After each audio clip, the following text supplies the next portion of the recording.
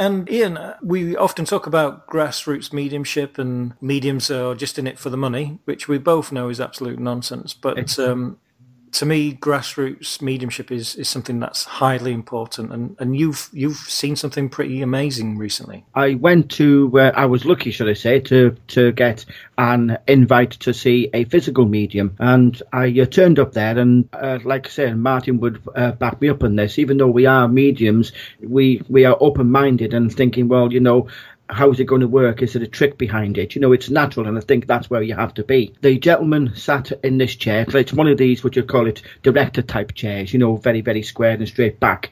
Velcro was placed around his wrists, his forearm, and then threaded through the Velcros was one of these zip ties, the ones that you put in, you pull tight, and then you need what you call it, a pair of pliers to cut the things. And he was sat there. There was nothing behind this curtain. When you look at physical mediumship, it's always done in the dark. And then when you look in, he had what is termed a cabinet, which was made from a very heavy blackout curtain, really thick drapes. It was attached to a broom handle, which was secured over the corner of a wall. It was all clear space behind him, and in the area where we are, it's one of their spare rooms. There's only 4 of us in there. There was a couple of drums that kids play laid on the floor, one of those harmonicas on a side table, a square piece of card which was luminescent over the front, a brass bell that that your grandma would have had, and once things got sorted, there was these drums started playing. There's little drumsticks. Now the drumsticks had a luminescent tip, so you could actually see them, and they were moving quick. They were over one side of the room, and the bell was ringing on the other side of the room. So activity was happening on both sides of the room at the same time. Yeah. So even if it was a trick, which I fully believe it wasn't, then you're thinking his arms must be 7 foot wide. The thing that really stood out to me is partway through the harmonica was being played. And he was playing Amazing Grace, and then partway through it came one of these school recorders that that would have had in the UK, and so there was two musical instruments, both wind instruments, being played at that same time and the same tune, and I thought, wow. And then we had, there was loads of stuff happening. One thing that really piqued my, interest. Now, this curtain was one complete fabric. It was no parting in it at all. And he pulled it over. Well, his wife, once the gentleman's in the chair, pulled the fabric over from one end to the other end. And yet, partway through, this hand came out, and I thought, blimmin' hell, it did a complete turnaround, 360 degrees. So if it was a person, he'd have to be turning around with it, did a 360 degree turn. I was asked if I want to come up and shake hands, which I did. It was warm to the touch and really big cigar fingers. And then it just sort of lowered itself down to the floor, laid flat on the floor. And as the hand was being dragged back under the curtain, it was getting smaller as if it was melting into the wall. And I find that absolutely amazing, and it's a shame it's just so rare these days.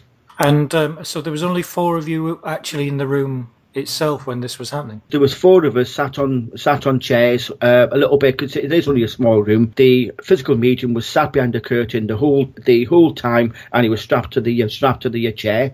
And there was 4 of us, because really it is a small room. It's cosy, and I might add we had to take our shoes off because it's a nice carpeted house. And these drumsticks are going like the clappers, and not one time did they hit anybody's toes. Brilliant. So even if somebody was messing around in the dark, you wouldn't be able to see anything. You couldn't do that. And the playing of the wood instruments, to have 2 things happening, if it was him causing that, then how can you play a harmonica?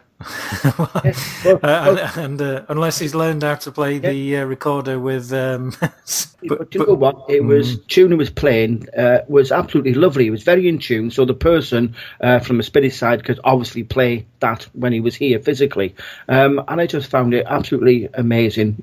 So it's something that I've witnessed that I'll be sort of cherish mind. It's beautiful. I remember when I was younger, and we was at Trippett Lane, and we had a visiting medium. We had he had a trumpet, and it was a large trumpet, and I remember it being actually feeling quite heavy, and I thought, how the hell's this going to move around, And we had very low light, could see that there was nobody around the trumpet, and the trumpet kind of lifted up. It lifted up off the table. It was definitely off the table. As a younger, I must have been about 12 or 13 at the time, and I remember placing my head further down so I could see underneath the trumpet.